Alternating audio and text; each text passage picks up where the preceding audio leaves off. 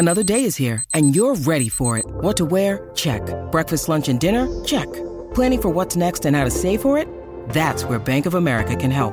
For your financial to-dos, Bank of America has experts ready to help get you closer to your goals. Get started at one of our local financial centers or 24/7 in our mobile banking app. Find a location near you at bankofamerica.com/talktous. What would you like the power to do?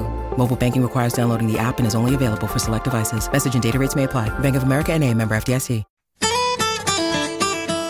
Sharing ideas about money. This is Share Radio.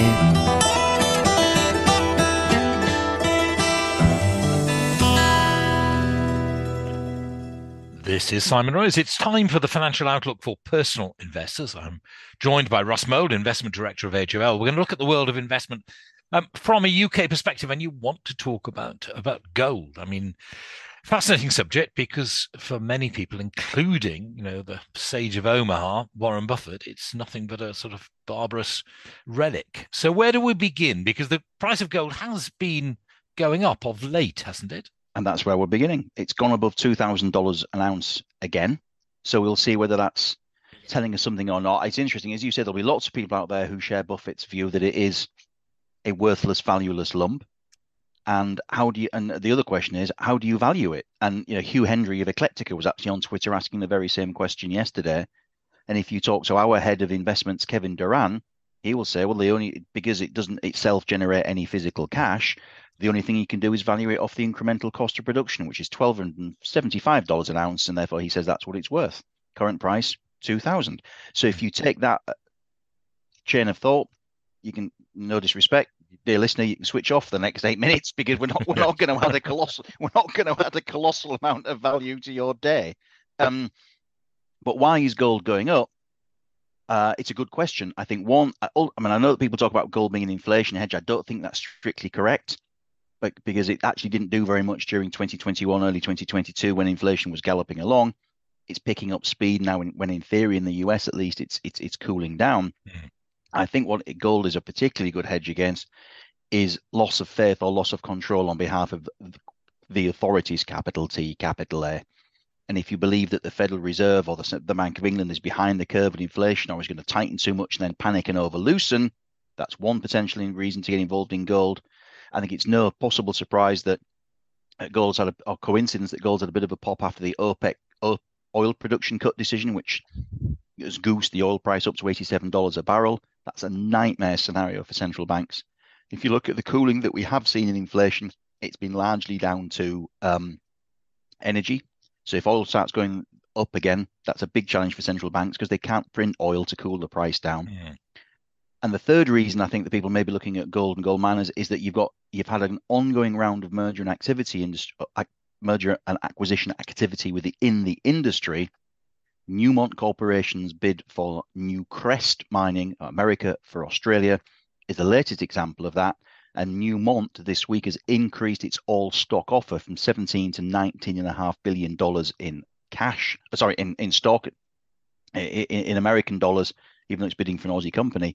And that's just the latest round. Newmont itself bought Goldcorp a couple of years ago. Barrick Gold merged with Randgold Resources, which was a FTSE 100 member. Agnico Eagle bought Lakeland Gold. Agnico and Pan American Silver have now just acquired and dismembered Yamana Gold. So, again, Buffett-esque skeptics will say, look, they're just trying to create growth where none exists by adding assets and adding ounces. Gold bugs will say, well, they just think there's value out there and they're positioning themselves for a further run in the gold price, and who can blame them when who never knows if money printing's just around the corner again. Good moment for us just to pause for breath. When you need mealtime inspiration, it's worth shopping Kroger, where you'll find over 30,000 mouth-watering choices that excite your inner foodie. And no matter what tasty choice you make, you'll enjoy our everyday low prices, plus extra ways to save, like digital coupons worth over $600 each week. You can also save up to $1 off per gallon at the pump with fuel points. More savings and more inspiring flavors make shopping Kroger worth it every time. Kroger, fresh for everyone. Fuel restrictions apply. Sharing ideas about money.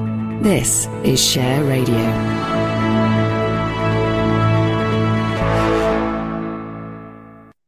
This is Simon Rose. You're listening to the Financial Outlook for Personal Investors on Share Radio, where I'm talking to Russ Mould of AJ Bell. You talked about how difficult it is to price gold, but when we have a price of gold, presumably that in some way should relate to the price we see in the market for the gold producers.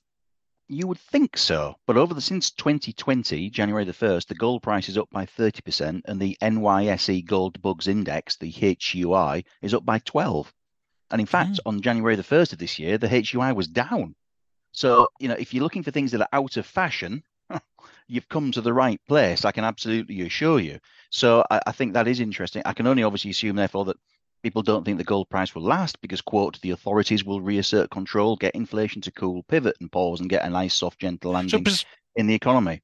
Presumably, like all commodity producers, if the producers are actually able to sell the gold at a higher price than they're having to pay to extract it from the ground, they're making money. Well, at the moment, the price is $2,000 and your all-in sustained cost is $1,275. So they're currently making an awful lot of money. Thank you very much. And certainly the senior producers, yes, you have senior producers, you have explorers, you have, twinkled in the milkman's eye, you've got an exploration license. So you've got the full range of stages of explorer. But if you look at the UK, there's 5 or 6 still quoted explorer producers. And in the worldwide, there's a lot of them in the US and Australia. And I think the most important thing about any merger and acquisition deal, in the case of Newmont and Newcrest, is the price paid and the valuation that it implies. And it's the one thing I never get asked about is, oh gosh, what does the valuation mean? Because it tells you who's getting the better deal, the buyer or the seller, in theory. And 2, it tells you, is anything else knocking around looking cheap in the same sector?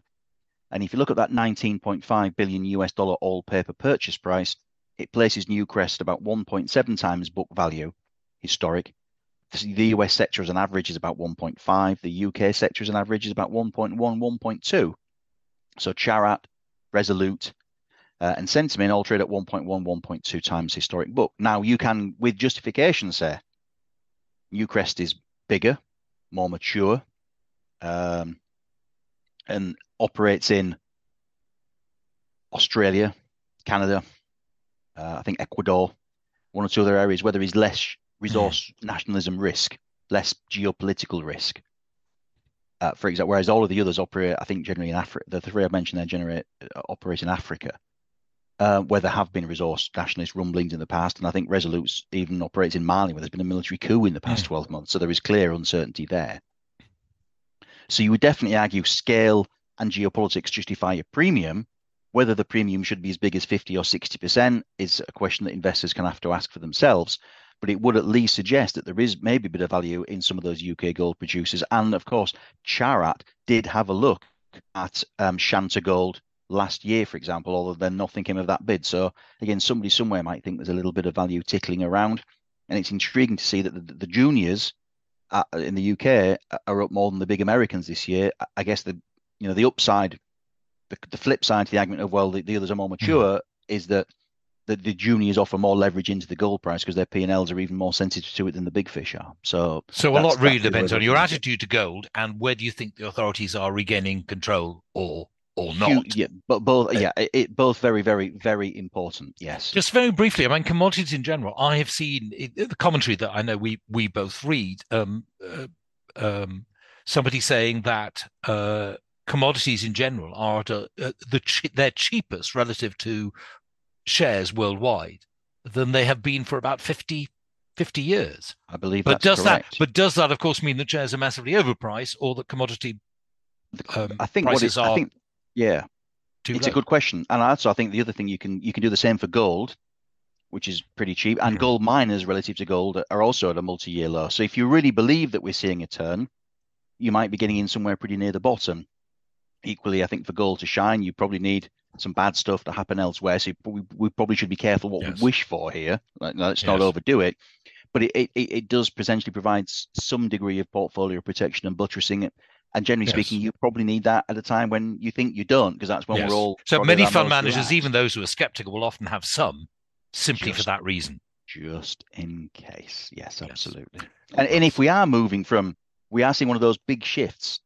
60s, 70s, we saw inflation, growth, and generally short duration assets and commodities did really, really well.